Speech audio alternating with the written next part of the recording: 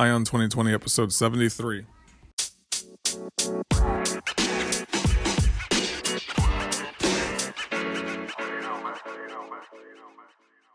Have 2020 Vision with Ion 2020, the podcast that brings you all the news and events in the lead up to the next presidential election.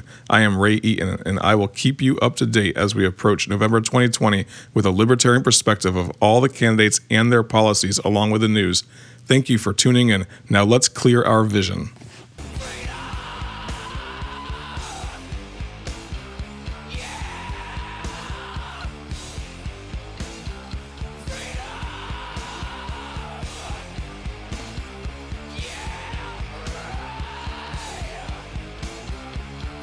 What's up, everybody? It's Ray Eaton, your host of Ion 2020, the place that you come daily, Monday through Friday, for all that great information with regards to the candidates and their positions for the 2020 election, as well as, just in general stuff that's going on in the news and so forth. I appreciate you coming out and listening. It is day number 3 on the cruise ship, and I am just loving it, but I figured I'd take some time out of my day from partying, drinking, and having a good time to come and share some information with you guys with regards to this 2020 election. I'm just joking. I don't have any internet connection, I don't think. I wasn't sure if I was going to have internet connection, so I recorded several shows before I left for the cruise so that I can make sure that I get you guys that Monday through Friday thing going. I've heard a lot of podcasters that do that. What they'll do is if they're going on vacation for a week or going away for a couple days, they'll just record a bunch of shows and have them on hand just in case. So that's what I'm doing, just making sure. So I'm not going to be talking about any of the news that's going on this week particularly, and the reason why is just because I will be out of action. And I've heard that cruise ships typically have bad internet connections. You got to pay extra for it and so forth. And to be honest with you, I kind of enjoy the idea of getting away from the internet for a while. My kids will have to unplug for a little bit as well. Not having an internet connection, I'll let them, they'll be able to play regular video games. They won't be able to get online and play Roblox and all the stupid games that they play that are online. And I won't have to hear from anybody at work. And that's a great thing for me. So that's probably why I'm not even going to buy the internet, if that is the case. They actually do have two ways to do internet, it seemed like to me. And the first one was a one that's like just for Facebook and Twitter and all that, and then there's one that's for like high speed internet, and I might do one of them, I'm not sure. Depends upon how much my wife really wants internet as well, but I guarantee most of our time will be spent on that pool deck, hanging out, drinking some cocktails, eating some food, seeing some shows, and going on some of these excursions and stuff. And it is not the Contra Cruise by any means. Any of y'all that listen to Tom Woods' show and the Contra Krugen show, you'll know about the Contra Cruise. But it's nothing like that. It is just me and my family going out and having some fun in the Caribbean. So enjoy the next 5 days though of episodes. I have them all lined up for you, ready to go. And I figured out on my podcatch or my podcasting app that I do the recording through. I figured out how to go ahead and schedule the podcast to download at a specific time each day, which is great because it helps me out a lot when it comes to this situation. I don't remember a couple of weeks back when I was talking about it, about going on this cruise. I was thinking that I just have to release 4 or 5 episodes on a Saturday or on a Friday right before I leave. So here I am, and I appreciate you guys listening. So, hey, if you like what you've heard, go ahead and subscribe to the show, and you'll get this show in your podcatcher tomorrow as well. And we're on episode 73, so if you haven't gone ahead and given me a 5-star rating yet on whatever podcatcher you are listening through, whatever podcasting app you're listening through, go ahead and give me a 5-star rating and review. I'm not sure if all of the different podcatching apps have a way to review, and I'm not even sure if they all have a way to do a 5-star rating, but give me the highest rating that you can. That's what I appreciate if you do that as well. But yeah, the most important thing is to subscribe. I've noticed the subscriber base going up every single day, and I really, I think this message is getting out there that that maybe there is an alternative voice to the mainstream Republicans and Democrats when it comes to looking at the elections. And, critiquing these election cycles and so forth. And that's what I'm trying to do every single day, Monday through Friday for you, is just give you guys the best critique I can of the 2020 election cycle. So come on back tomorrow and listen. You can do that by subscribing. Since I'm on this cruise ship and all, I couldn't really get you guys the specific news since I recorded these beforehand. But I did want to I've been talking about this for a while, is doing an episode on Andrew Yang and then doing a separate episode on his favorite thing that he's talking about, which is a universal basic income. And been doing a little bit of research on Andrew Yang. I've also been doing research on the universal basic income and some of the goods and some of the bad things of that. The good things and the bad things of a universal basic income. And from taking it from a libertarian stance, whether it is good or bad, there are some libertarians that are for a universal basic income and then those that are opposed to it. And I'm going to give you guys the reasons for both and also my personal opinion on those things. Because obviously this is my show. I can be as opinionated as I want, So anyway, but go ahead and let's go ahead and jump into Andrew Yang specifically, because that's what I wanted to talk about. And then I think tomorrow's show will be on the universal basic income. But I'll delve into a few of his policy proposals. He seems like he's a guy that has a couple of ideas that are outside of the box, but being a Democrat, he's mostly, inside that Democratic box. And I think the main thing that he's outside the box on is that universal basic income. But let's jump into who he is really, because that's what you need to find out first. He is an Asian American. I noticed that. He's also a tech entrepreneur. And if you hop onto Wikipedia, you'll be able to find a little bit about him. He was born in 1975, so he's only, he's basically Generation X. I think that's right at the end of Generation X. And that's 1975, so going into 2020, he will be 45 years old. As an American entrepreneur and founder of Venture for America. I wonder if that's kind of like Teaching for America, Venture for America. I'm going to look it up and see what exactly that is. It's an American nonprofit organization and fellowship headquartered in New York City. Its mission is to revitalize American cities and communities through entrepreneurship by training recent graduates and young professionals to work for startups in emerging cities throughout the United States. Yeah, so kind of like Teach for America, Venture for America, and I guess that's the idea is venture capital.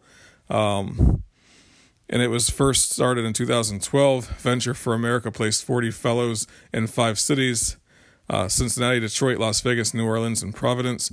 In the following year, 2013, the cities of Baltimore and Cleveland and Philadelphia were added, and nearly 70 fellows were placed. In its third year, over 100 fellows were placed. So I don't think he's a tech entrepreneur per se then. I think if he started Venture for America, but there might be more to his story than just that previous to joining Venture for America. But he is the person that founded Venture for America, and that was in New York City. So let's see. So he worked for startups and early stage growth companies as a founder and executive from 2000 to 2009. After he founded VFA, the Obama administration selected him in 2012 as a champion of change, and in 2015 as a presidential ambassador for global entrepreneurship. So he's kind of been quasi in the public sphere for a while. So he graduated from Columbia University in his career, and he went to the law school at Columbia University and graduated in 1999. And then he started a business called StarGiving.com, which is basically a website that was for celebrities so they can use it for fundraising. So StarGiving raised some capital from investors, but it folded in 2001. Afterwards, Yang joined a healthcare software startup, MMF Systems, Inc., as its vice president and third hire. Manhattan Prep. After working in the healthcare industry for 4 years, Yang left MMF Systems to join friend Zeke Volderhoek at a small test preparation company, Manhattan Prep. In 2006, Yang took over as CEO. While he was CEO of Manhattan Prep, the company primarily provided GMAT test preparation. The company expanded from 5 to 69 locations and was acquired by Kaplan in December 2009. Yang resigned as the company's president in early 2012. Wow, that's pretty impressive because I've actually heard of Kaplan before, and that's like a place where you go to get if you want to do some test prepping. So that's interesting. And he took it from 5 to 69 locations, so that's pretty cool. So he's obviously, slightly a tech entrepreneur. He had a little failure back when with StarGiving, but coming into a few other in this medical healthcare software startup, and then also the test prepping thing. And then that's when, 2012 is when they started up the VFA, the Venture for America. And Venture for America was launched with $200,000 and trained 40 graduates in 2012. I kind of alluded to that earlier as well when I was reading about specifically Venture for America. So that's Andrew Yang in a nutshell from the beginning. And then when he hopped into political life, that was under Barack Obama, and that's about the most political affiliation that he's had. So he must be a pretty wealthy guy after selling selling out to Kaplan, and he must have a little bit of money. I know he's self-funding a lot of his campaign, is what I've heard, right? So what I want to do is get into his campaign website and see what they're saying there as well, because that'll tell what he's really running on and what his main campaign issues are. So if you hop onto yang2020.com, that's where you're going to find his website, and it's just a picture. When you first open it up, I love doing it like this, where I just kind of go through it with you guys while I'm going through it. I haven't even looked at his website. I'm just kind of recording as I'm looking at it, and it kind of lets me think out loud on what I'm thinking about this particular website. So you go to yang2020.com, you open it up, and it just shows a picture of him. It looks like he's walking over a bridge. I'm not sure where. There's like a blurred out cathedral behind him with a golden rooftop. It might be New York City or something. I'm not sure. It looks like he's going over a bridge, though. Then it says, "A new kind of American leader. Join Andrew Yang and let's fix this mess." Ooh, wow. It's a huge mess that we're living in. A lot of people think that. A lot of Democrats specifically think that. And most Republicans that I talk to that love Donald Trump, they just think everything's great. And, the economy is booming. Everything's fantastic. And America is now great again. So... But then you talk to a lot of Democrats, and they're like, "Oh yeah, this Donald Trump is just running us into the ground." But anyway, just like every other site, it asks for your email and your zip code, and then you click, and it says, "I'm in." So, I think that's what Hillary Clinton had too. Are you in? I'm in. So anyway, then there's also on the very bottom of the page, there's a red stripe that goes across. It says, "Andrew Yang is touring America. Find an event." So he must be doing events all over. I've heard that he is doing quite a few events. I mean, he's trying to run a grassroots campaign in a sense, right? Andrew Yang, Democrat. Then you click on go to the site, and it says, "Join Andrew Yang, Democrat for President, Universal Basic Income." So that's what it says right on the front page, huh? And obviously that's his thing, is he's going for the universal basic income. It says, and then you scroll down a little further, "Make Andrew the story of the debates. Let's hit the debate stage with 200,000 individual donors." And then it gives you the option to donate, and he has this little counting ticker going on right now as I speak, as I record. He has a little over 87,000 people that have individually donated to his campaign, and he's looking to get 200,000. And then if you scroll down a little further, you got your donate portion, which is you can donate 10, 20, 50, 500, 100, and then he starts getting into his policies. So the first policy that he pulls up is universal basic income. If you don't know what universal basic income is, it's kind of an idea that got its start way back in the 1970s, I think, 1960s, 1970s. Maybe Milton Friedman was a champion of the universal basic income. And his idea was this: if you got rid of all welfare programs, everything all together, and just did a wealth transfer of $1,000 per month, or I don't know what it would have been at the time back then, but like $600 a month. But now Andrew Yang, his idea is $1,000 a month, so I'll just run with that number. The idea of the universal basic income back then was get rid of all welfare from the government. So it gets rid of all those bureaucracies, right? And then any wealth transfer that goes from an individual to another individual, get rid of all of those, welfare, food stamps, the whole 9 yards, and give everybody a basic income, which in Andrew Yang's case is $1,000 a month. or $12,000 a year. I wonder if it would be taxed or not. I would have to look further into his policy and see. And that's when I'll actually do an episode on the universal basic income and see what his specifics are on that. But I wonder if, okay, so $12,000 a year, $1,000 a month, just a check that's sent to everybody. Rich, poor, whatever. Everyone gets $1,000 a month. And his idea says that that'll be at least a basic income. So if you lost your job, at least you got $1,000 a month coming in no matter what. And that's your only wealth transfer from the government. The critique of that, obviously, is that sometimes people say, well, yeah, right. Are you really going to get rid of every welfare program? That's kind of the biggest critique that I ever have as well. So anyway, in brief, it says the freedom dividend. Oh, he's calling it the freedom dividend. That's what he's calling it. That's right, I forgot. So he's going to do the freedom dividend. In brief, Andrew would implement a universal basic income, the freedom dividend of $1,000 a month, $12,000 a year for every American adult over the age of 18. This is independent of one's work status or any other factor.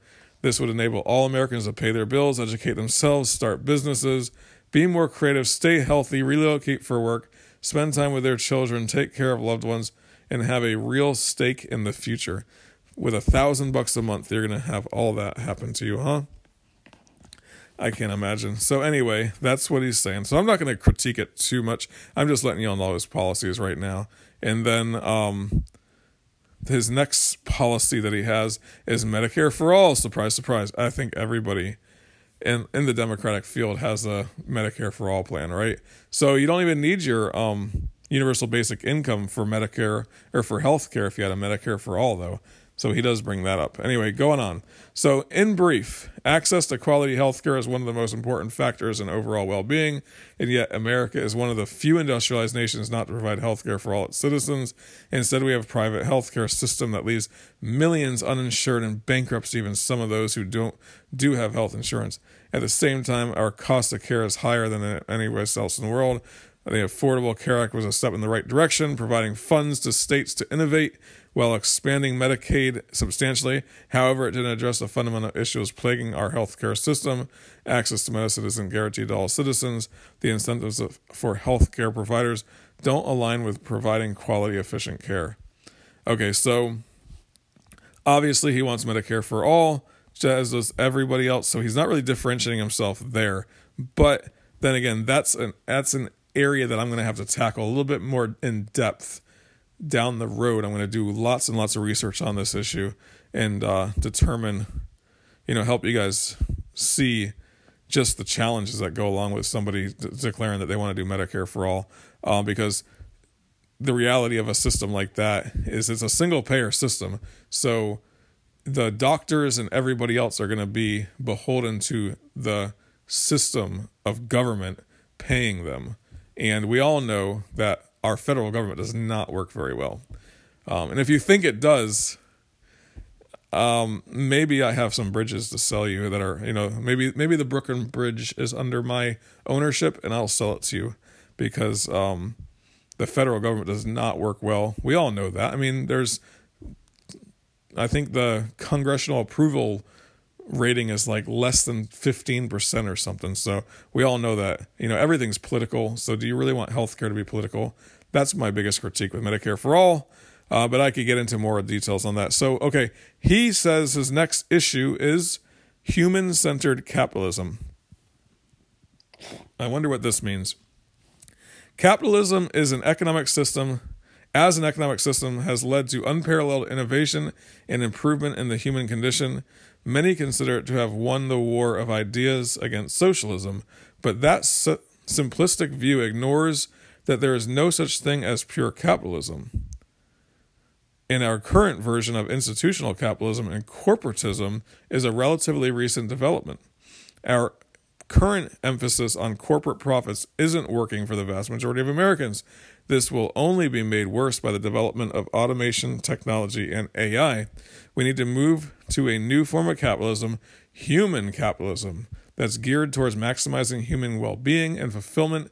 And the central tenets of human capitalism are: humans are more important than money, the unit of human capitalism, economy in each person, not each dollar. Markets exist to serve our common goals and values. See, he's convinced that automation and technology are going to destroy America. And that's why he says that you need to have this peace or this freedom dividend thing, universal basic income. But I beg to differ that automation is going to make robots are going to take over and make the world so terrible and put everyone out of work. I differ. I just don't believe that. And the reason why I say it is because Americans spend, the cheaper you get your, let's break it down.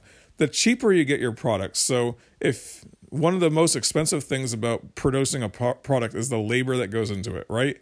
And if you are able to get rid of the labor cost completely out of manufacturing, out of growing food, out of mostly everything, then you're going to have huge cost savings overall, and that's going to translate to lower costs to the individual. And you see that over time from the 1900s to now, the early 1900s to now, you see that the cost of the cost of everything generally comes down as a percentage of your total amount of money that you have in your budget, right? And overall, the more you have automation, the wealthier you're going to be, in the sense that you're going to have better buying power.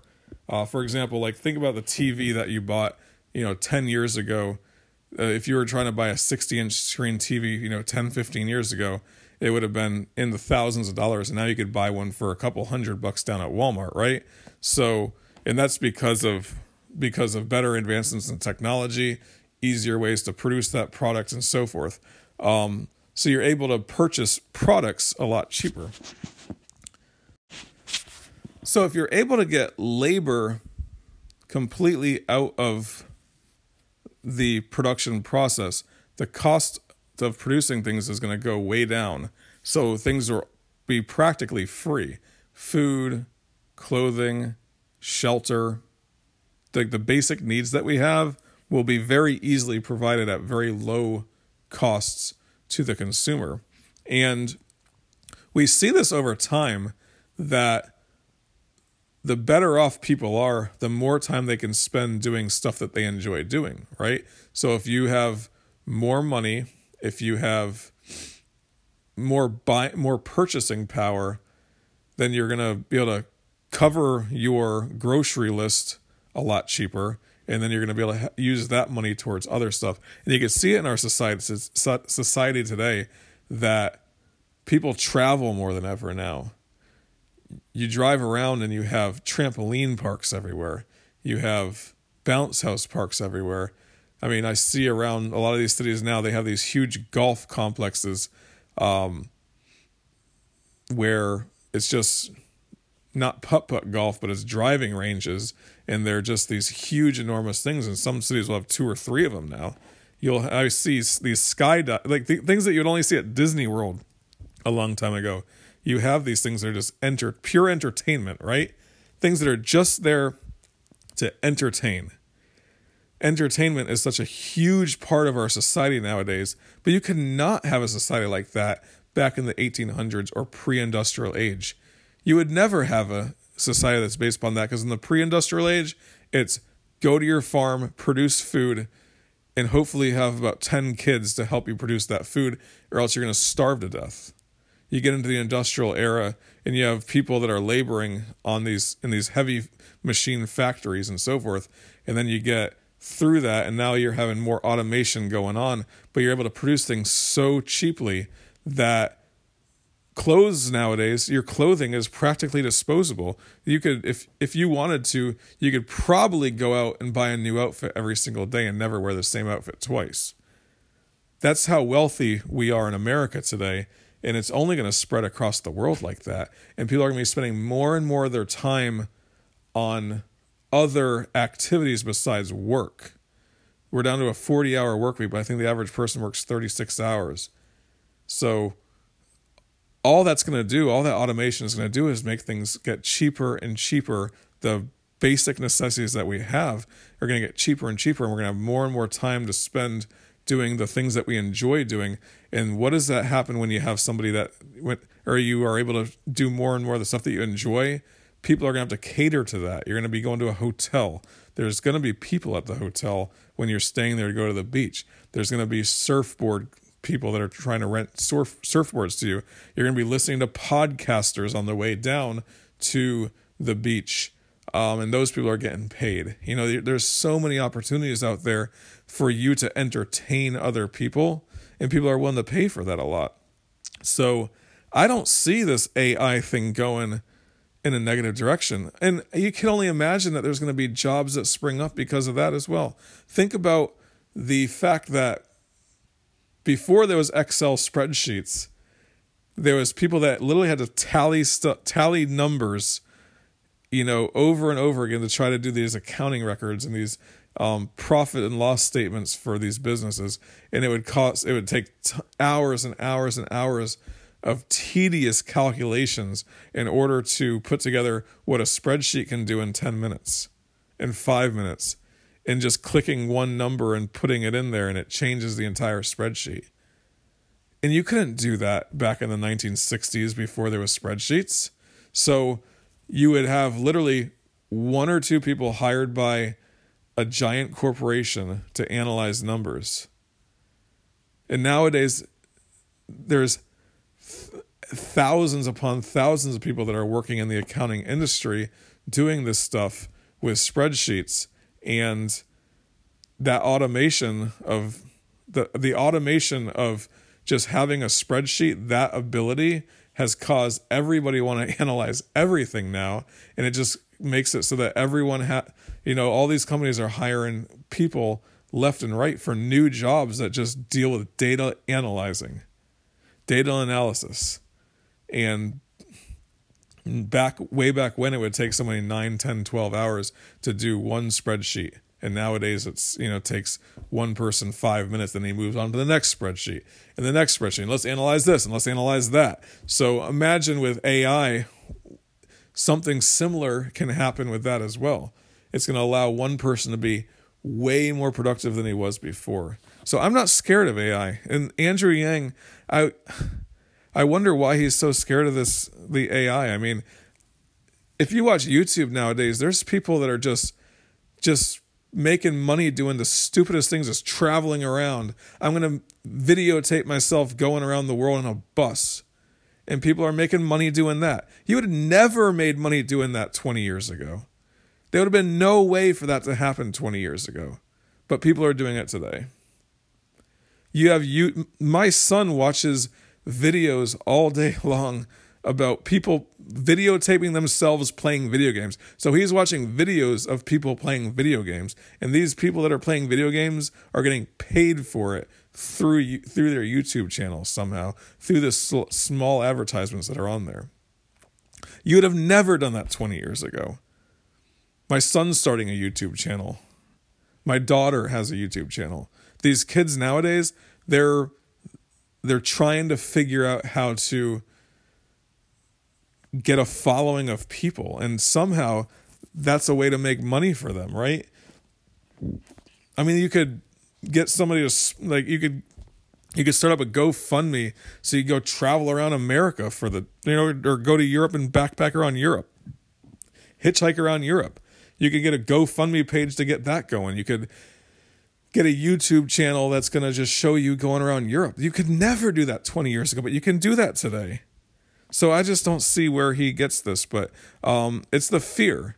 He's playing on the fear that people have, and he's hoping that that's going to propel him into the presidency, but it's also, he thinks that, he wants to play on that fear and get people to get scared that somehow some robot's going to take over their job, when the reality is that it's only going to make your lives better. And I mean, if you want to dispute that with me, go ahead. I just don't see that as a huge issue, but he does. And that's why he talks about this human-centered capitalism idea. And that's it. So if you get into all of his ideas that he has on his yang2020.com page, universal basic income, Medicare for all, and human-centered capitalism. And that's it. That's all I see. I guess he was on Joe Rogan the other day as well. So so if you want to watch that, you can on this thing. He's also on the Freakonomics podcast. And I did listen to the one on the Freakonomics podcast as well. The guy is well spoken. I mean, he definitely is educated. He knows his stuff. He was educated at Columbia University Law School. So he's definitely a very, very bright guy, I'm sure. I think that being a Democrat, I mean, he believes in the state's ability to provide things for people. And he believes somehow that it's going to be done in a more efficient way than if it's done by private individuals. And like he fully believes that Medicare for All is a better system to bring health care to people by having that single payer system. He believes that is the best way rather than having private insurance do it. So he definitely he has confidence in the state. He has confidence in the government. He has confidence, obviously, in his politicians. And if Donald Trump is one thing, it's somebody that Democrats are definitely not confident in, and they really want to turn all this over to a system that can elect a leader like Donald Trump. And then the Republicans believe in Donald Trump, so they say, oh yeah, that's great. But then if you say, well, what if it was all turned over to Hillary Clinton? They say, oh yeah, maybe I would rethink it then. So I just don't see where these politicians have such confidence in the government that they're going to be better paying out $1,000 per person and whatever. I guess the one thing the government is good at is taking a check and taking it from one person and giving it to another, and taking a whole lot of money in between. So let's say they're trying to give out $1,000 per person, and they have to basically tax $1,500 per person in order to give back $1,000 per person, because there's a bureaucracy right in the middle that's going to take a huge chunk of that as well. But these politicians, they just have so much confidence in the government, and Andrew Yang is definitely one of them. Anyway, moving on. So I definitely wanted to bring you that episode about Andrew Yang, and that's why I went ahead and put this thing together today for you. I'm going to jump into UBI, Universal Basic Income. I'm going to jump into his freedom dividend on tomorrow's show and let you guys know exactly what I think about that. I'm doing as much research as I can right now on that particular issue so that you guys get a general idea of what people say is good about it, what people say is bad about it, and then my opinion on this issue as well. And, keep your ears tuned in tomorrow for that. But in the meantime, keep on coming back to the show, and you can do that by subscribing. And if you come back tomorrow, you'll have clear vision for 2020.